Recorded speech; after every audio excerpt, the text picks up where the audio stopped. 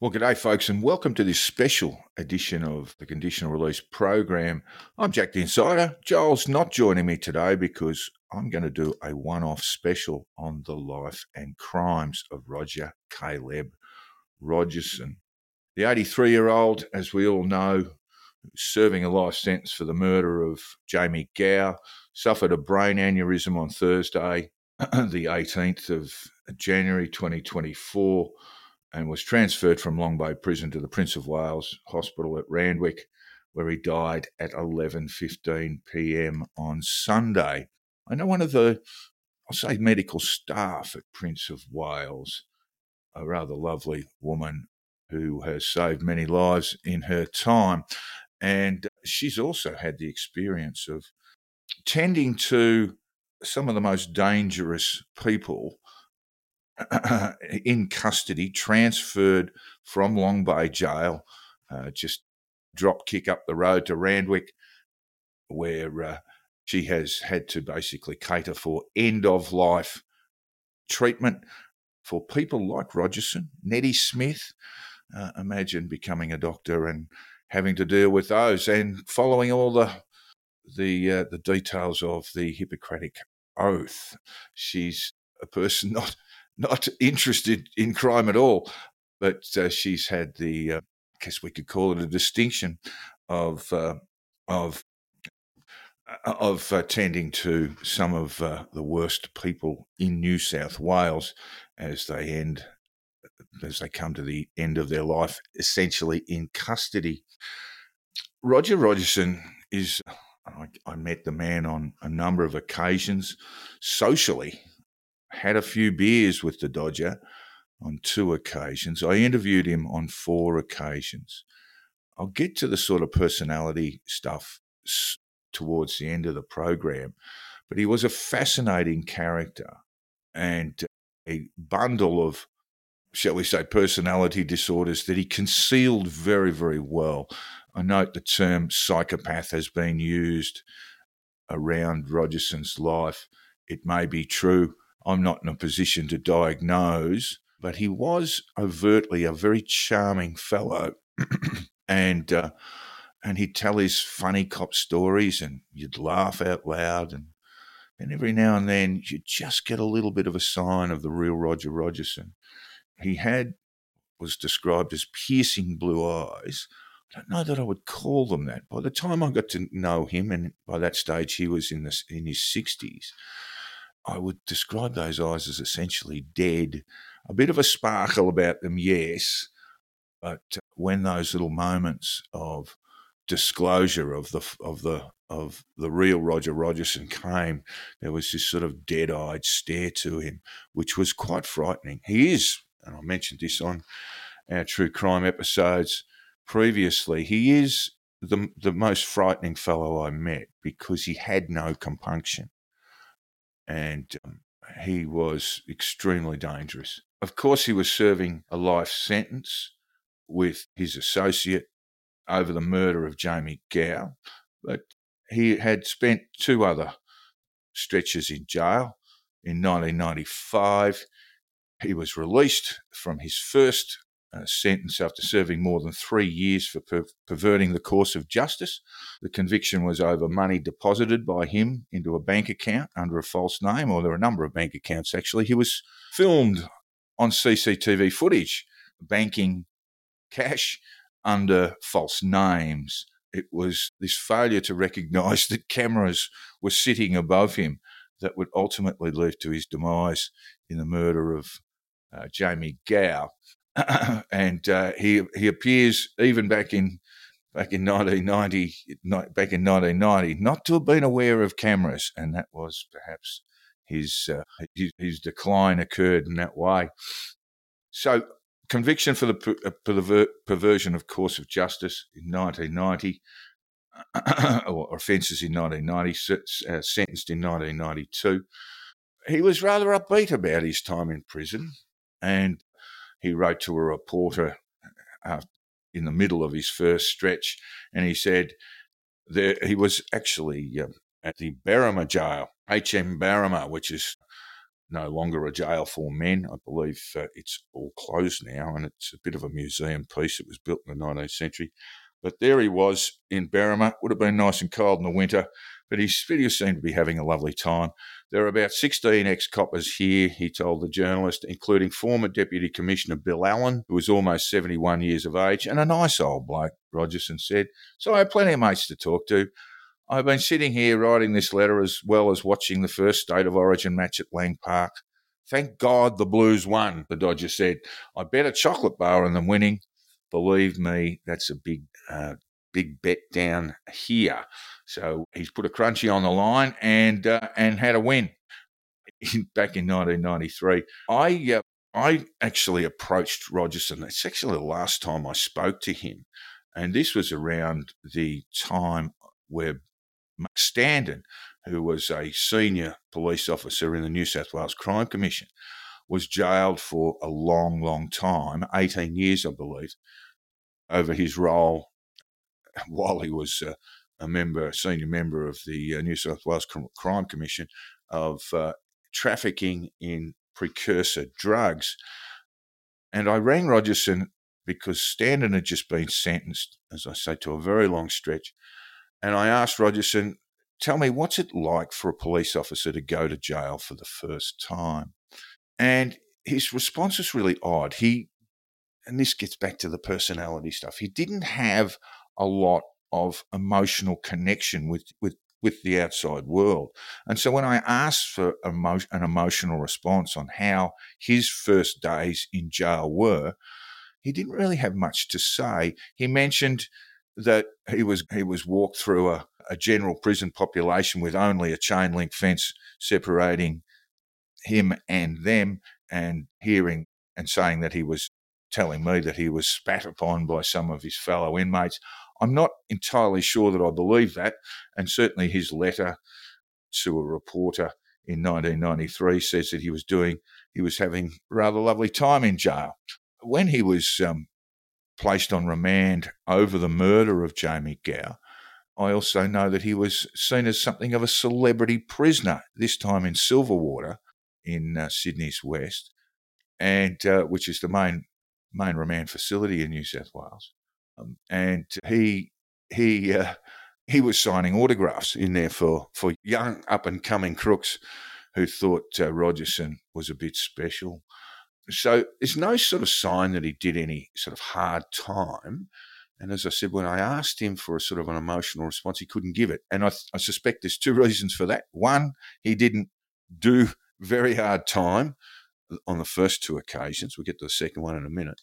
And the other point being that he really did struggle when you asked him closely how he felt about things. He really struggled to basically alliterate this, spell it out. In 2005, he and his wife, Ann Malocco, were convicted of lying to the Police Integrity Commission. They'd done that way back 6 years earlier, and he was given a 12 months sentence at Kirkconnell Correctional Centre, 2.5-year sentence, and his wife was sentenced to periodic detention for 2 years for the same offence. This is in regard to a scaffolding business that Rogerson was running and providing bribes and financial incentives to council officers on building sites in local councils in the west of Sydney.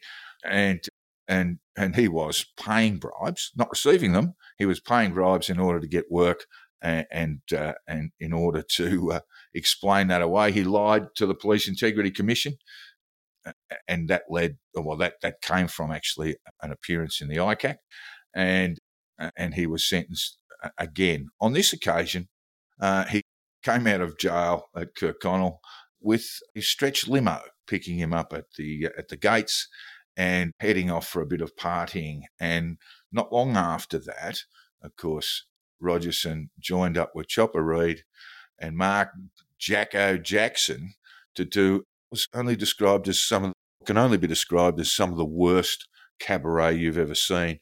They were really appalling. It was a mix of terrible stand-up jokes. It was known as the Good, the Bad, and the Ugly tour.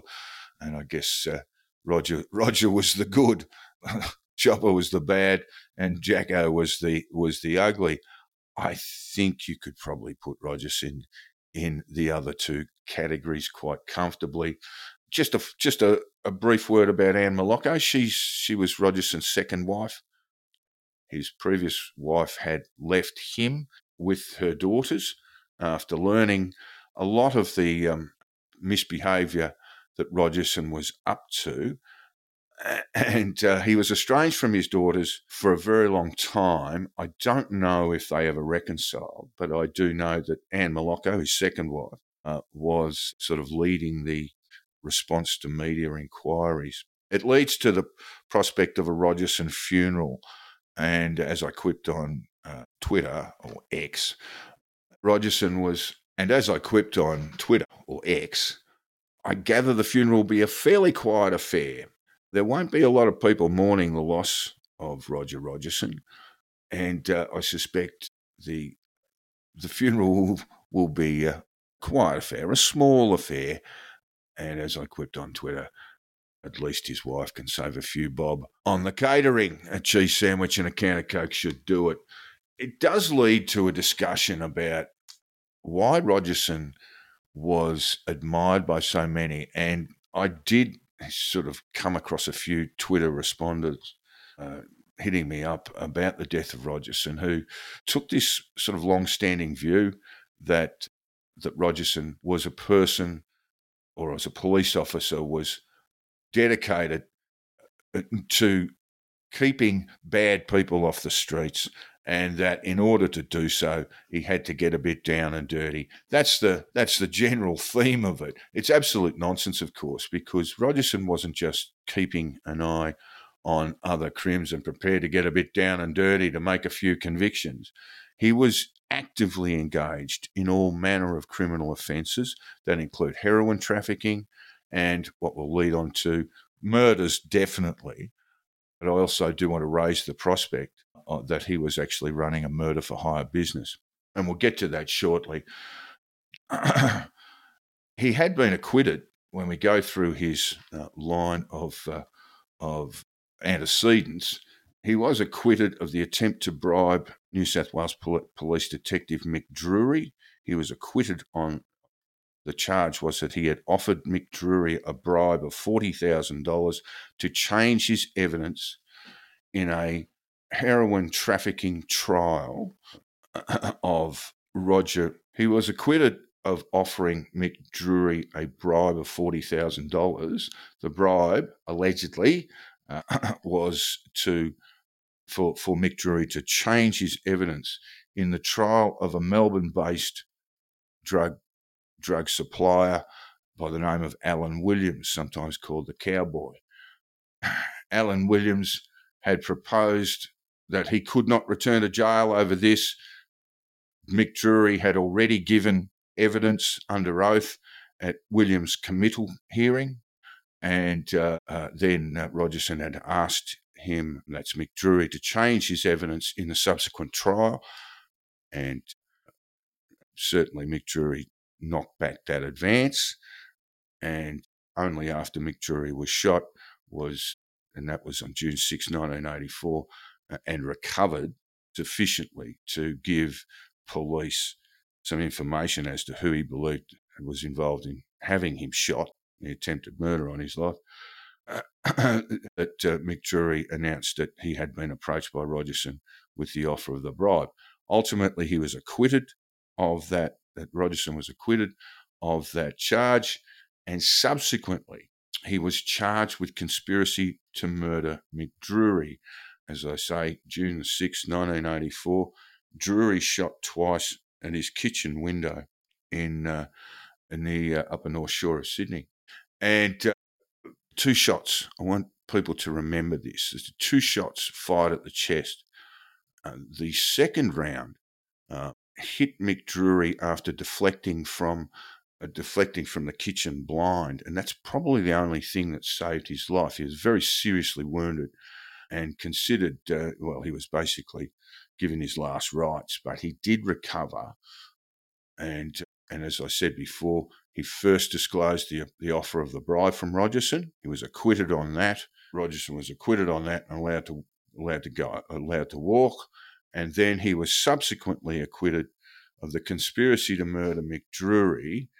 And in the trial, because the bribe attempt he'd been acquitted on that, it was determined by the judge that information, that background information as to why Rogerson was involved in the murder of Mick Drury was never presented to a jury, and Rogerson walked away.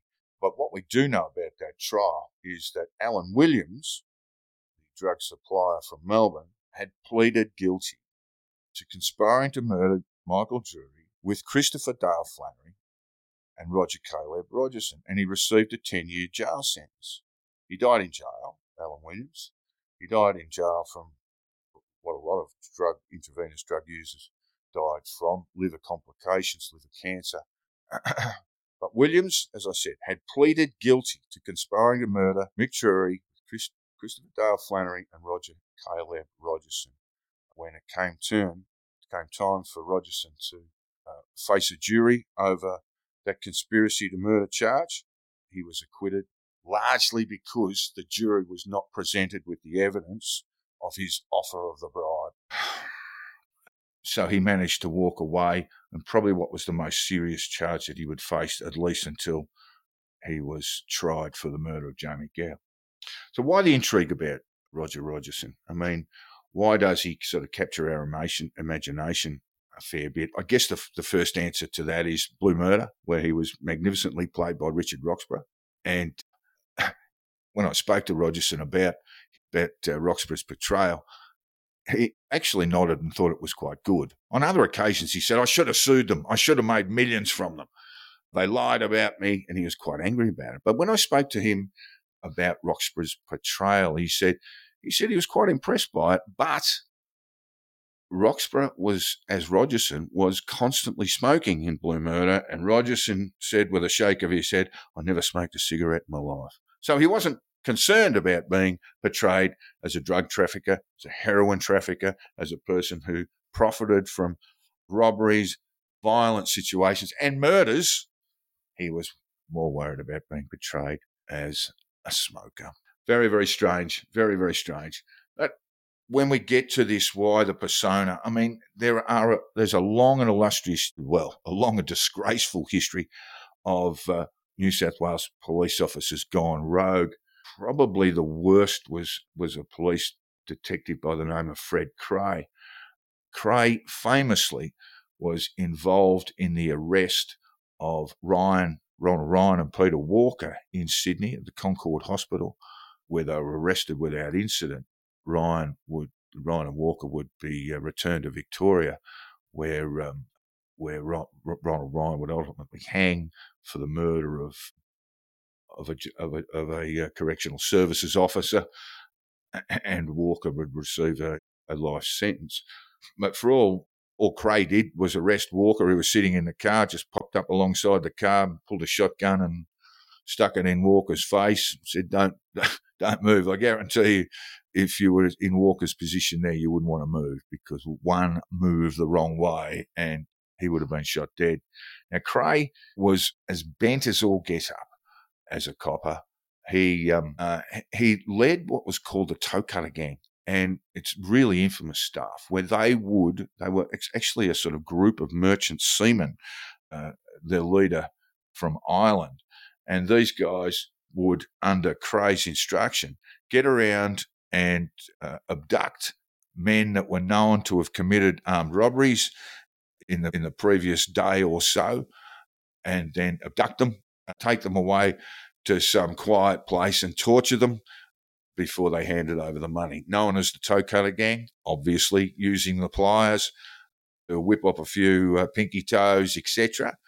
But also they tortured people with blow torches and all sorts of things. It was rather horrific. On one occasion, I know that the Toe Cutter Gang removed a tattoo of a fellow and put it in the mail to his wife. And the man, of course, didn't just have his tattoo removed and a piece of skin with it. He was killed by the Toe Cutter Gang. And Cray got around. He would basically be the eyes and ears for the Toe Cutter Gang. So whenever there was a robbery, a significant payroll heist, for example, he he would instruct the toe cutter gang to go and do the collections, to go and grab the guys, to get them in.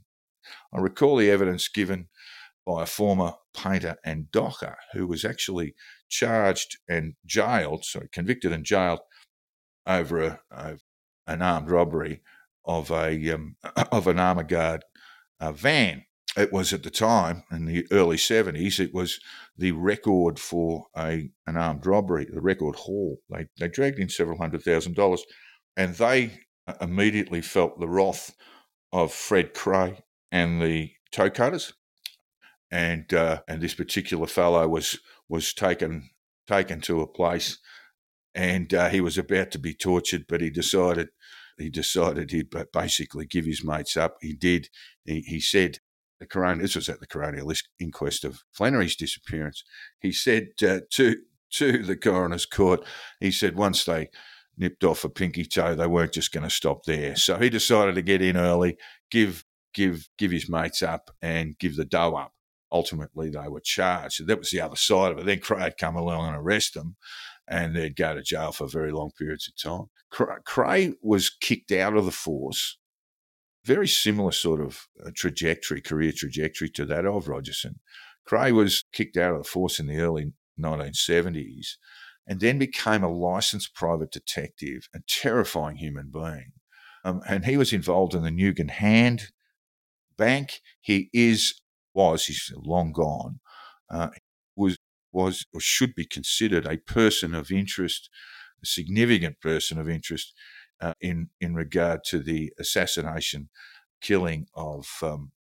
He should be considered as a significant person of interest in relation to the assassination-style killing of Don McKay, a local politician and a furniture store salesman who was providing information to police about the Green Castles, the Calabrian mafia's activities with Aussie Bob Trimboli to grow, cultivate, and move around large amounts of marijuana. And believed that Mackay was killed at the behest of these people, this Calabrian group, and Fred Cray could easily have been approached to do that murder. It's speculation, but it's sort of educated speculation, if you know what I mean. He was involved, as I say, with the Nugent Hand business, and he was also running around in central New South Wales in relation to all of that. And so he was never very far away from Griffith at any given time. Fred Cray ultimately died of cancer. He was a terrible human being. There is a recording of him approaching a prostitute, and he says to this prostitute, who he actually had an affair with, he said, "Now if you see anyone out and about with a lot of money, we give them 1 day. We give them 1 day." So he's talking about armed robbers splurging their cash, drinks, and colluding with prostitutes in celebratory ways after their haul. And Cray said to this prostitute, if you see these guys running around with a lot of money, you give me a call. He said, we give them 1 day, and then we'll pay them a visit. That's the toe cutter gang. Then we pay them a visit. And he said, and they'll say, we'll give you half, but we don't want half. We want the lot.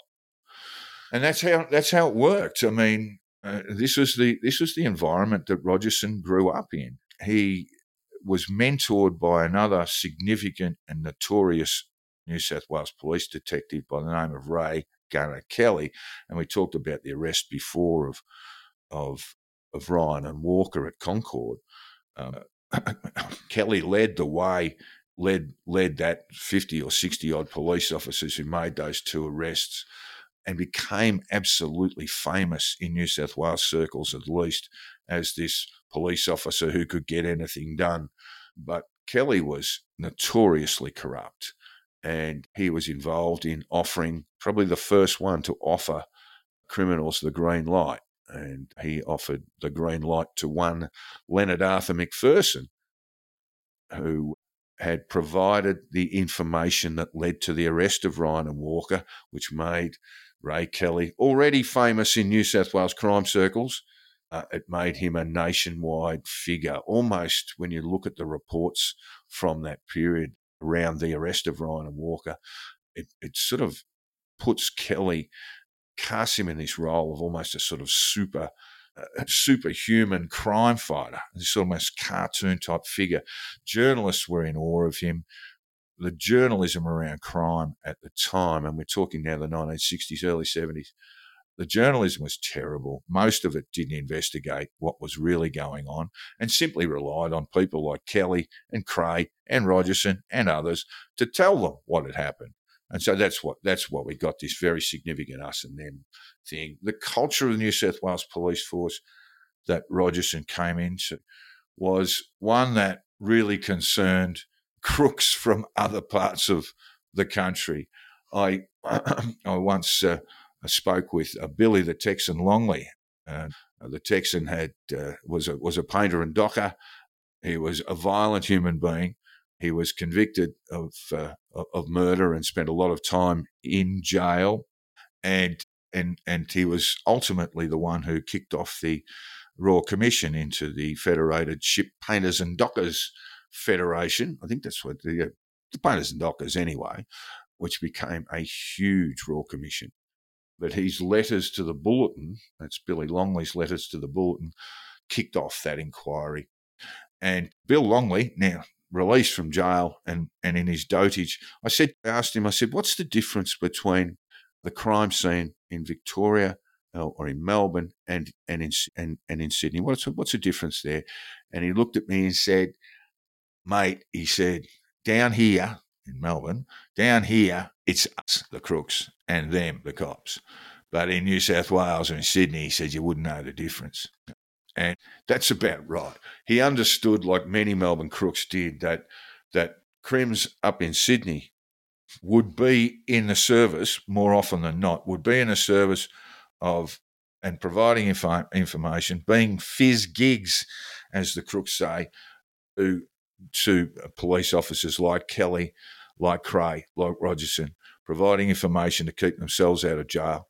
McPherson was a great fizz gig for Kelly and later Rogerson throughout his life, and he would often inform strategically on his rivals, have them removed, have them sent off to jail, and as I say, it got to the point where he'd provided ostensibly the rapid escalation of Ray Kelly's reputation as a formidable crime fighter by providing him information on the whereabouts of Ronald Ryan and Peter Walker. He was given the green light and free to go around and commit whatever murders he liked, and he did. There's a long stream of unsolved murders in the 1960s that were essentially rivals of McPherson's who were removed. And McPherson, with the green light, could commit these murders with impunity. And so when I first interviewed Rogerson, he talked about the time that he was investigating the murder as a very young police officer. I think he joined the New South Wales Police Force in 1958, became a cadet not long after. But in 1962, he was a junior officer with Ray Kelly investigating the murder of Robert Pretty Boy Walker, who was almost certainly killed by Len McPherson, with Stan Smith driving the car, while on the day, in fact, where Len McPherson was getting married for the second time, and they heard of the whereabouts of Robert Pretty Boy Walker, who had shot at Smith, in fact, wounded Smith earlier in the week, and they didn't let the business of McPherson's wedding get in the way. McPherson and Smith rapidly left the wedding after the service. They went to an address in East Sydney where they changed clothes, and then they hunted down Walker. They were told he was in a motel in Randwick. He wasn't. So they drove around for a bit, and then they came across him, and it's believed McPherson hit him with machine gun fire. Walker received multiple gunshot wounds. And then McPherson and the extraordinary Stan Stonner Smith drove back to Kingsford, got changed again, and went back to the wedding just in time for the speeches. Perfect alibi, of course, because no one's going to really know that they were missing. and they're not going to say that anyway.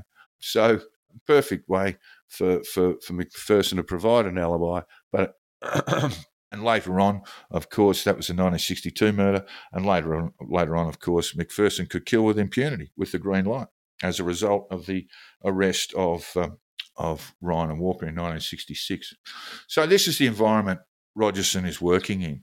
He understands the nature of corruption. He understands that New South Wales policing, very different to Victoria policing, where it was actively encouraged for people like Rogerson to have relationships with criminals in order to, basically, face value, this is going to lead to corruption, but the encouragement was put there because it was said that you would get better information that way. But of course, it did lead to sort of manic corruption. Well, it's best sort of described with Rogerson, sort of hanging out with Nettie Smith and Graham Henry and setting them up as armed robbers, heroin traffickers, and copping a cut of their profits. So Rogerson was very much a creature of his environment, but he ratcheted up police corruption to untold levels. And he had these associations with criminals like Nettie Smith, like Christopher Dale Flannery, and we'll get into that in a little while. Flannery arrived in Sydney in 1983. He had just been acquitted of the murder of a businessman by the name of Roger Wilson. It was a long, long trial. And one of the people giving Crown evidence against him, a prostitute by the name of Deborah Boundy, and an associate of Flannery's co-accused, Kevin Weary Williams, Deborah Boundy disappeared and remains on Victoria Police's missing persons list. Her body never found. And the rumour amongst the criminal underworld is that the killer was a very young Gangitano, Alphonse Gangitano, who would have been, I think, about 19 at the time. And the word is that Gangitano gave Deborah Boundy a hot shot of heroin and her body was disposed of. Without that Crown evidence from Boundy, who had had conversations with Kevin Williams indicating what had occurred, that Wilson was pulled over on the old Mulgrave Freeway by Chris Flannery and Kevin Weary Williams, and they posed as police officers. They abducted him and took him to a quiet spot where he was shot dead and buried. Flannery was acquitted of that trial, and he came down the steps of the Supreme Court feeling rather jubilant.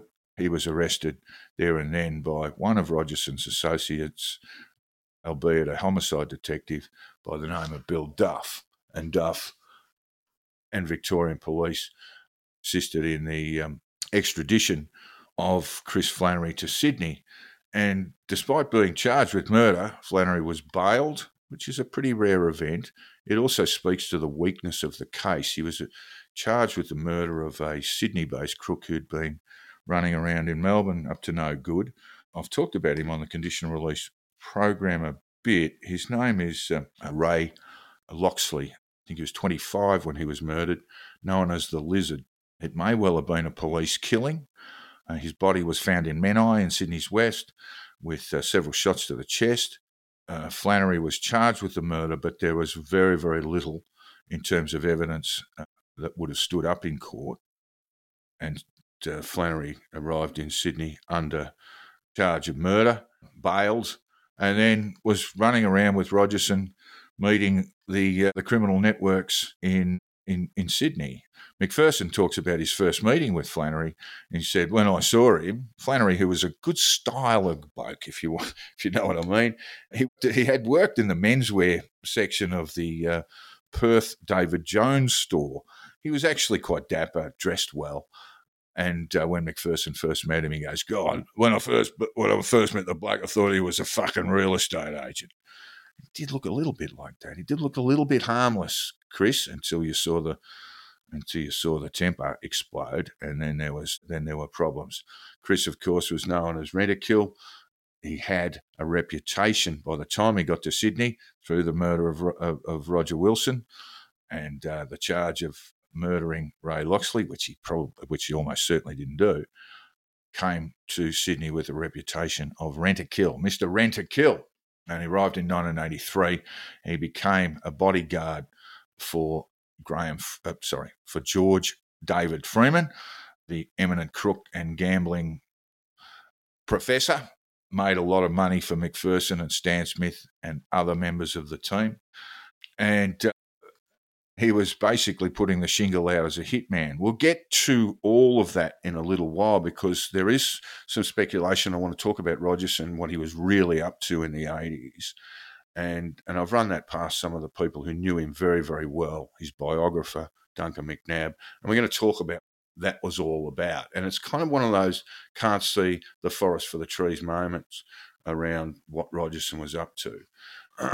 But things had already it was the beginning of the end for Rogerson was the shooting and killing of Warren Lanfranchi. And that was kind of the beginning of the end for him. Now, it was a really interesting case. Lanfranchi was a career criminal, a very violent man. And of course, he had a relationship with the prostitute Sally Ann Huckstep. And he was led to the scene in Danga Place in Chippendale in the Sydney city, just outside the Sydney city, where he was shot twice by Roger Rogerson. He attended the meeting with, I believe, $20,000 in cash, which was designed to bribe Rogerson and others to get police off his back.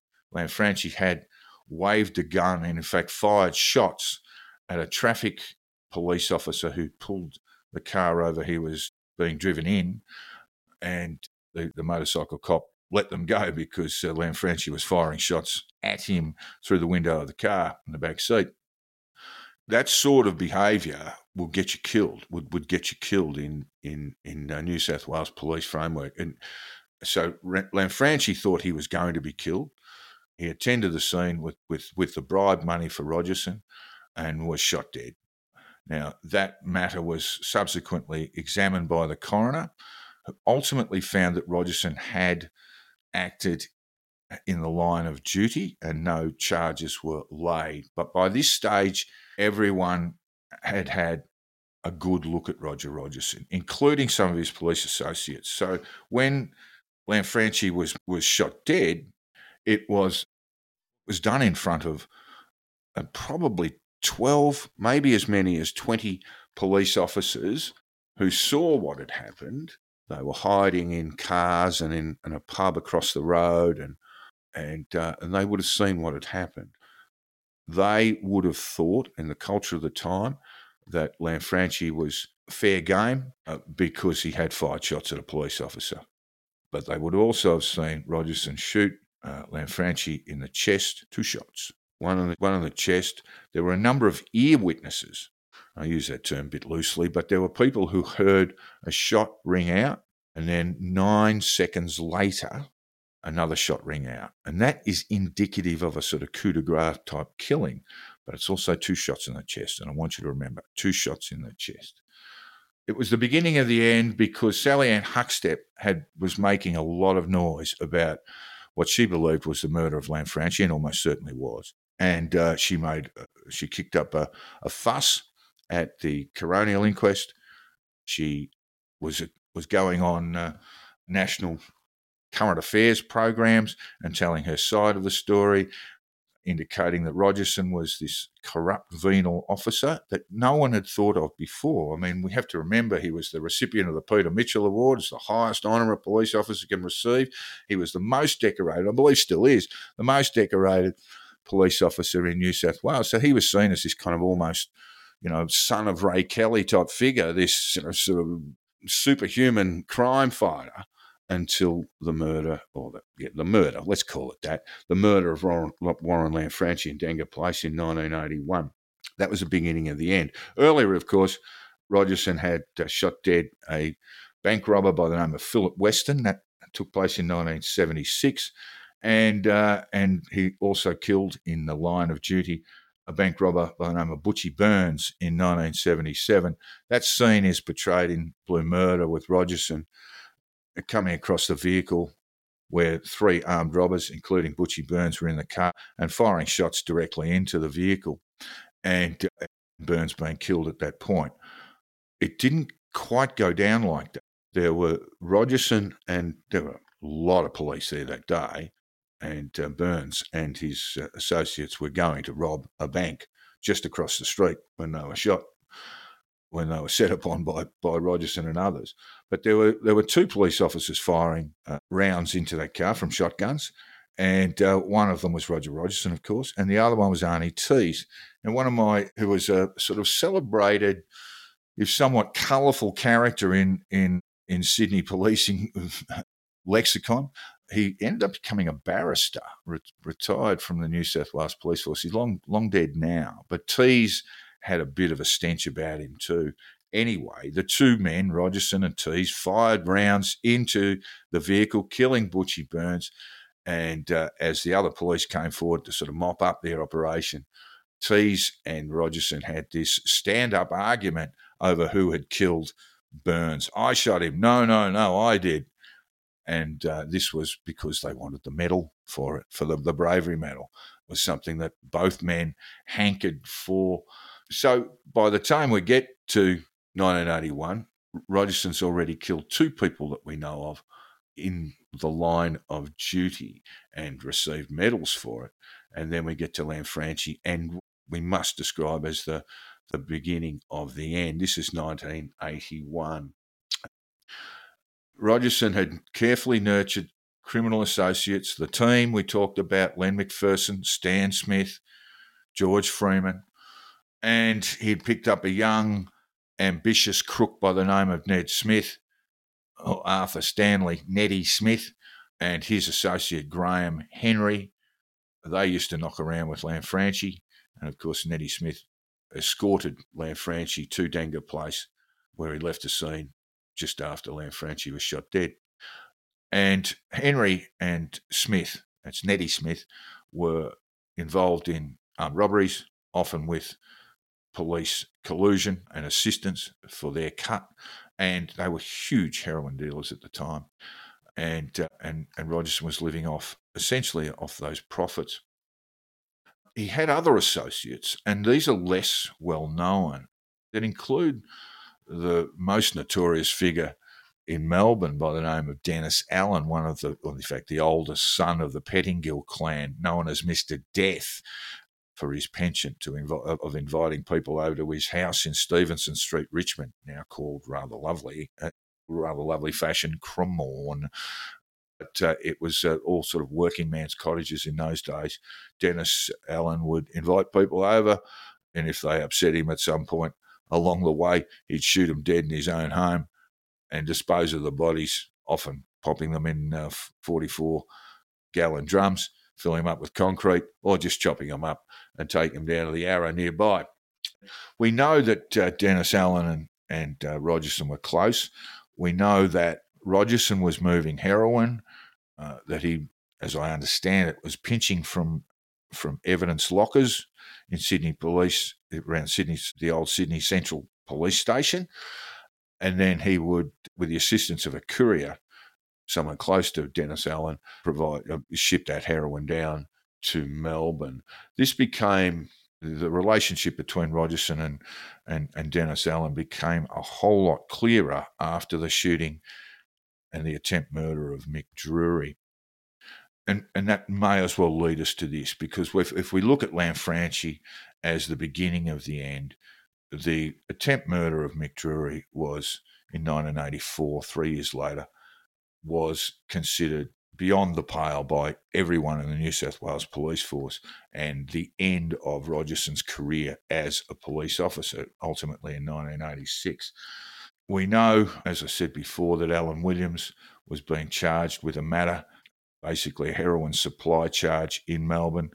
Mick Drury was the senior officer. He had been the undercover officer who had done the deal with Williams and an associate of Williams, and Williams was charged with supply heroin, and he would have gone to jail for a considerable period of time. In the end, there were a number of murders around this issue. We know that Mick Drury was offered the bribe and knocked it back, and then we know also that he was shot twice in his home, in his kitchen, and ultimately survived very serious wounding. But there was a person who had also been involved. It was actually William's associate. His name was Robert Jumping Jack Richardson, and he was murdered in 1984, not long after the attempt murder of Mick Drury. His body was found in central Victoria in bushland there. He'd been shot twice. Again, 2 shots. I'm not suggesting this time that Rogerson was the killer, but certainly he would have had advanced knowledge that Richardson was murdered, and it's believed that Richardson was murdered in order not to provide evidence against Alan Williams. So that's one killing, remains unsolved. $1 million reward was recently announced for information that would lead to any person suspected of the killing or the conspiracy to murder Robert Jumping Jack Richardson. And it leads us to a broader discussion about what Rogerson was up to. And my belief is that Rogerson, in the mid-'80s, was running a murder-for-hire business. And that's why he acquired the services of Chris Flannery, not just because Chris would go and commit murders on his behalf or at his instruction, but because Flannery was a very useful person to have. He had this reputation. He turned up on television, Flannery, with this ferocious reputation as a hitman. And so Rogerson would keep him around because he was very useful. Rogerson was free to go and commit murders, and what better person to use as a false suspect than Chris Flannery? Chris may have committed a number of murders at the instruction of Roger Rogerson, or it may in fact have been Roger Rogerson who was committing some of those murders, not all of them perhaps, but some of those murders, and using Flannery as a kind of dupe. I've spoken with Duncan McNabb, a very good friend of mine, Duncan, and a former New South Wales police officer and very successful writer, and he has written a sort of seminal biography on Rogerson's life. The book is just called Rogerson, and I recommend it to anyone who wants to read more. I asked McNabb what he thought of this, and he said it was quite likely that Rogerson was running a murder-for-hire business. There were a number of murders that I believe either Flannery did or Rogerson very carefully placed Flannery in the position of being the prime suspect. There was a dual murder, again unsolved, of a painter and dock turned drug dealer who was living in Wollongbar with his wife. That's Terence Basham and Sue Smith. And Flannery is likely to have committed that murder. He went to the home, Wollongbar property. He is believed to have shot both Sue Smith, the wife, and her husband, Terence Basham, dead. There was a 2-year, I think she was 2. She might have even been a little bit younger than that. They had a daughter, and the daughter was basically in the cot.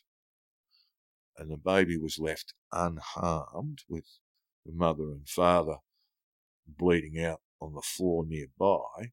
And a phone call was made to Sue Smith's grandfather, who travelled down to Brisbane, and I think about 48 hours after the murder, tended to the child, who's alive and I believe living in London, orphaned at way too early an age. Basham had been part of a drug network. He decided to go his own way, and he was killed by way of contract killing. Now, the suggestion is that that's probably Chris Flannery's murder. Chris Flannery was dining in a Gold Coast restaurant that day with his wife and a number of other associates. Rogerson wasn't there. I actually went and checked this, but Rogerson wasn't there, I believe, at the dining table. Flannery made his excuses over lunch and jumped in the car, drove to Wollongbar, and then drove back to the Gold Coast. The time frame fits. Drove back to the Gold Coast restaurant, signed a credit card by way of payment, credit card docket by way of payment for the lunch, and that offered him an alibi. I believe that murder was organised through Rogerson and committed by Flannery. As to the attempted murder of Mick Drury, with those 2 shots again, and perhaps it's time that I explain that, was police training at the time, firearms training, And Rogerson had worked in special forces. He had worked in the predecessor of the tactical response group. So he had a high level of weapons training. And the training at the time, and I don't know if this is still the case, but the training at the time was 2 shots in the chest. You fire once, then you fire again, and that will stop and drop and generally kill anyone who's been killed, anyone that they're aiming their weapons at. So we have Mick Drury shot twice in the chest. It doesn't lead to a conclusion that Rogerson was the ultimate shooter. It may well have been Flannery.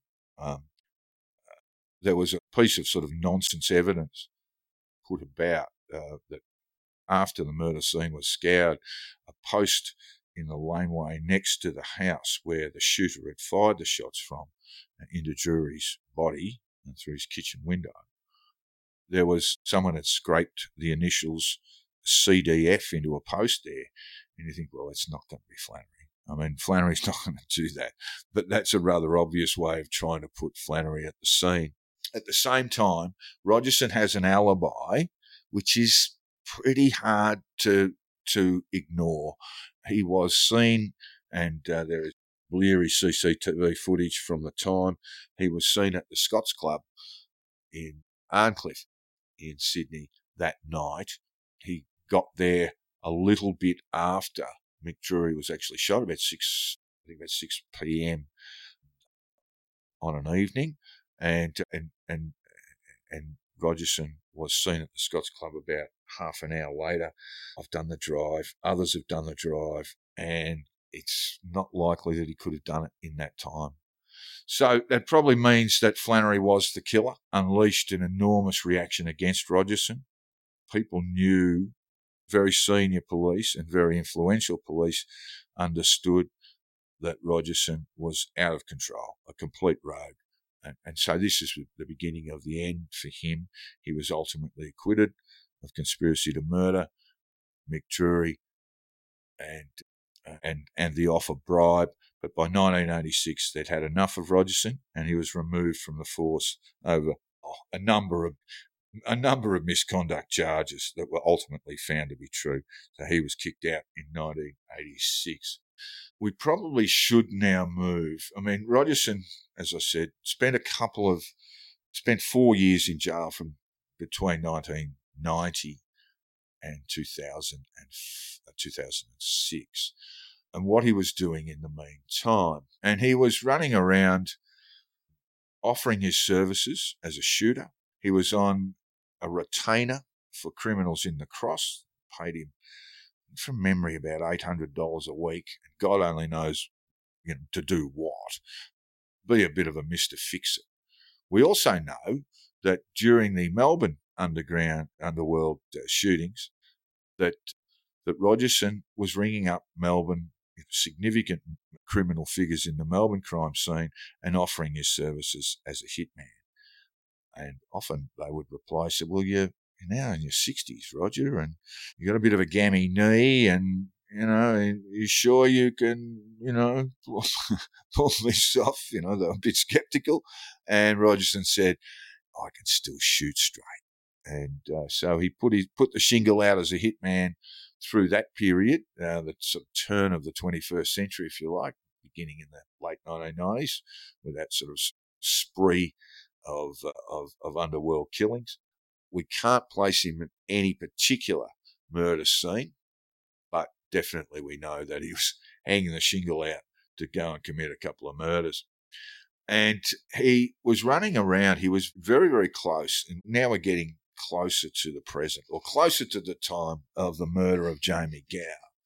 We know that he had significant relationships with senior outlaw motorcycle gang figures. He was basically just running around doing whatever would make him a quid. And that, of course, leads us to the murder of Jamie Gow. Gow was not a clean skin, it has to be said. He was working for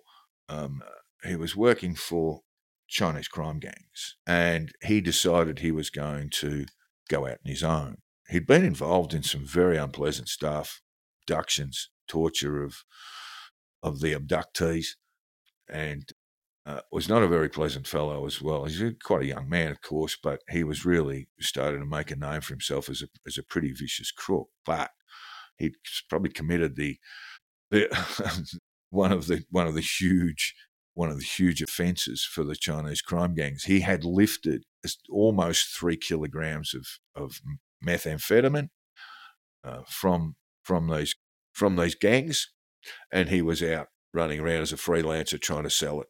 And that's when he came across McNamara, Rogerson's associate, and McNamara and he had a number of deals, and then McNamara foolishly, there's no other way of putting this, decided to bring Rogerson in. And what we know, of course, the Gow was murdered in 2016 at a storage facility west of Sydney, all covered by CCTV footage. We know also CCTV footage was that Rogerson was running around in pubs in the southwest of Sydney, offering meth, offering to sell this meth. The wholesale price, I'm going to talk about retail price because they're obviously inflated, but the wholesale price, what he would be expected to get, the wholesale price at the time for nearly 3 kilograms of meth, and I've done the maths on this, is about $700,000. So it's a significant amount of money that they could expect to make from murdering Jamie Gow.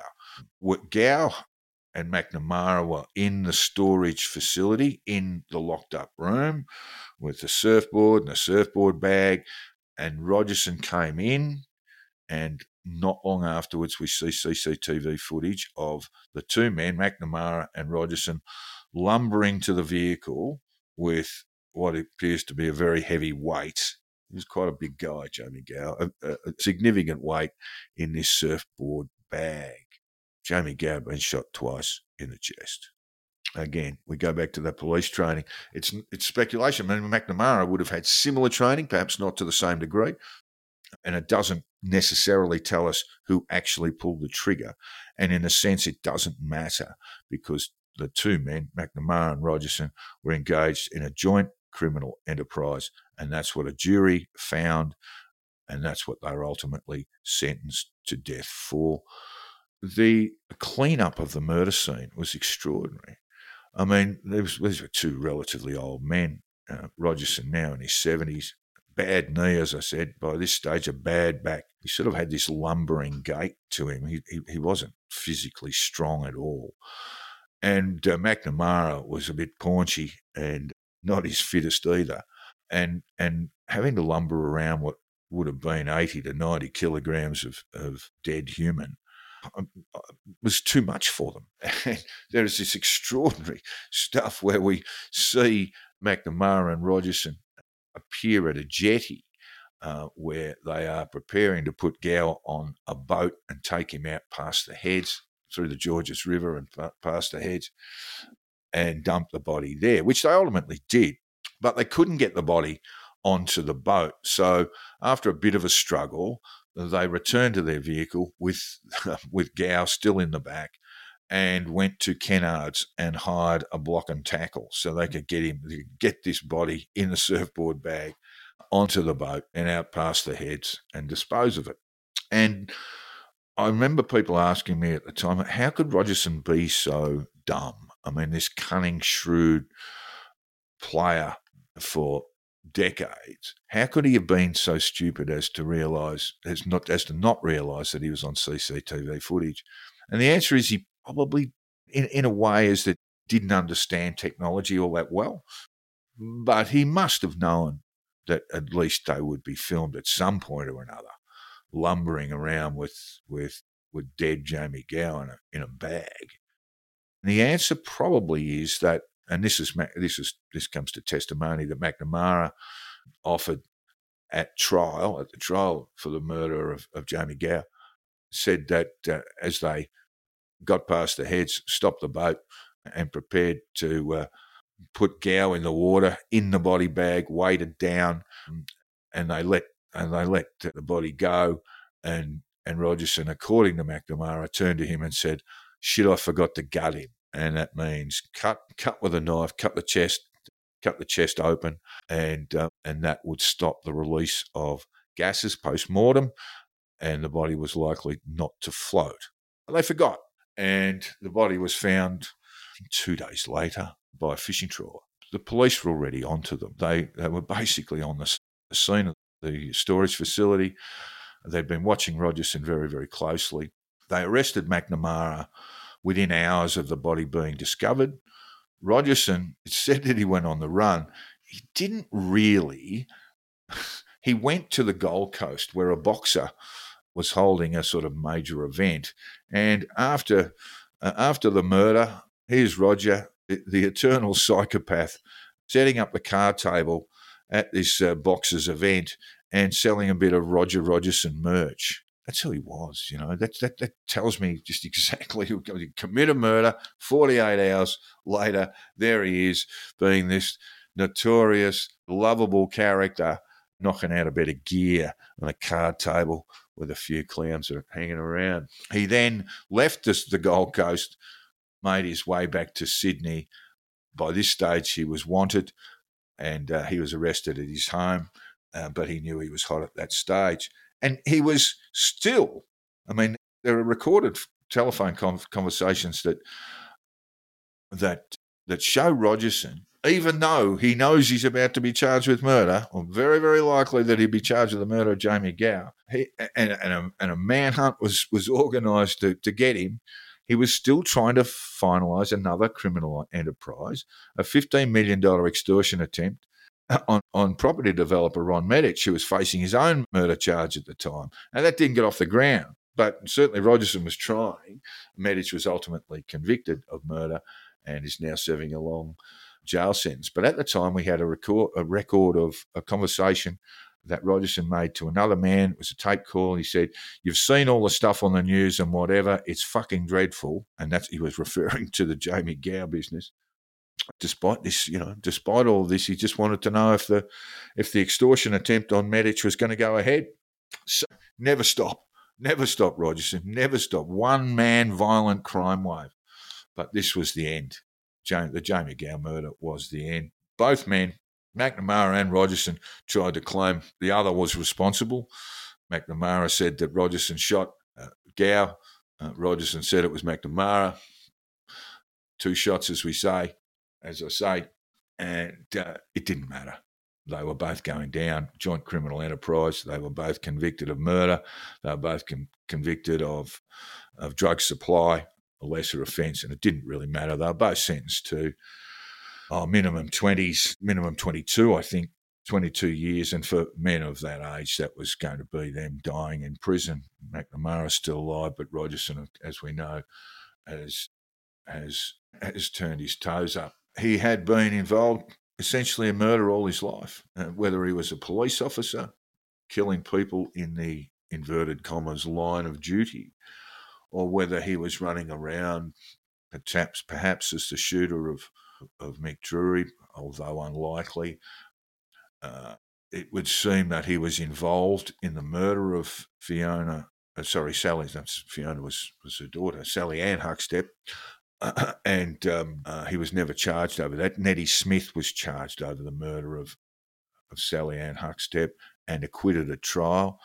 It would seem to me Rogerson had a pretty lousy alibi for that, but it would seem to me that Smith was the killer and the jury got it wrong. Smith was seen after Sally Ann's murder with scratches down his face, and I believe that he was the one who murdered Sally Ann Huckstep. It must also be remembered, though, that Rogerson despised Huckstep because she had been the person who had led essentially to his downfall. And there are a string of other murders of which he must be a suspect for. I noticed the SMH ran a piece where it looked at a number of shooting murders. There was the sex worker Lynn Woodward, and certainly Duncan McNabb believes that Rogerson was involved. Again, may not have been the shooter, but knew of the murder beforehand. And Lynn Woodward was an associate of Warren Lanfranchi's.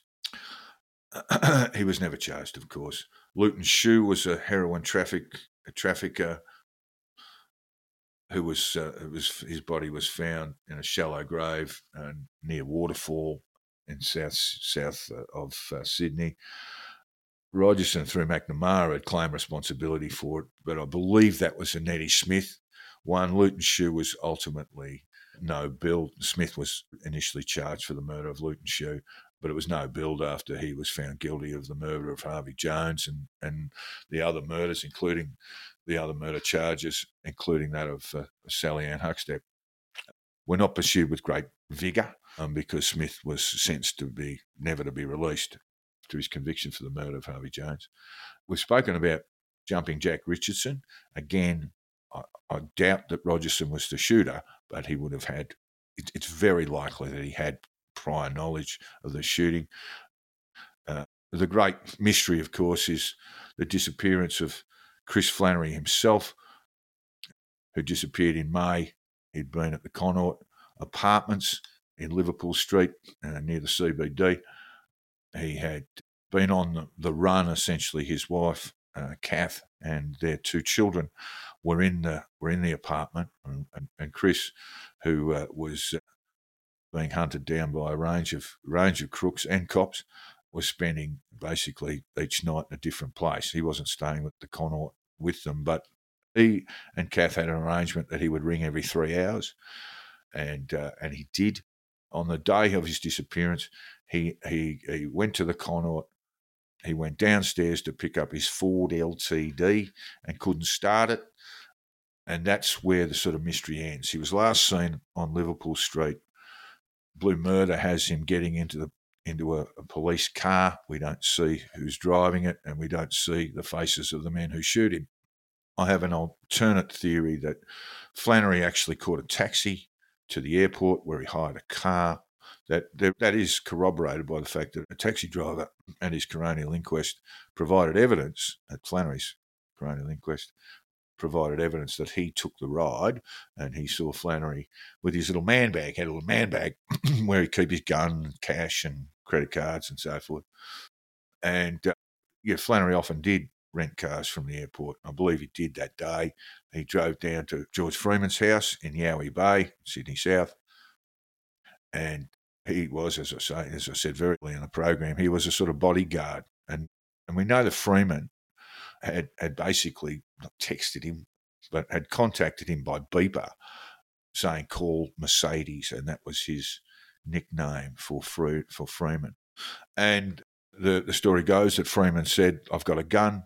It was a sort of machine gun, automatic rifle, and that would basically, he wanted Chris to come and have a look at it because he believed that this would solve all of Chris's problems. He would just, basically, Chris would have his automatic rifle and go around popping all his many enemies. The trouble is that Freeman was one of his many enemies, but Chris didn't know this. So he went to, Flannery went to Freeman's home and he was taken downstairs where basically Freeman had his bar and his sort of business set up there, and he was shot dead, not by Freeman, but by a gunman who came forward. There's a lot of speculation as to who that might have been. One of the Underbelly shows showed Len McPherson being the shooter. I have my doubts about that because McPherson was sort of a gibbering paranoid during this time. There were people being shot left, right and centre, known as the Sydney Gang Wars.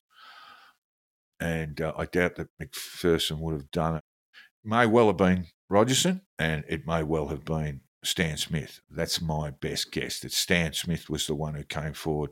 And Stan was always the one that they'd use, that the team would use, Freeman, McPherson and others would use, because he basically was a cool hand.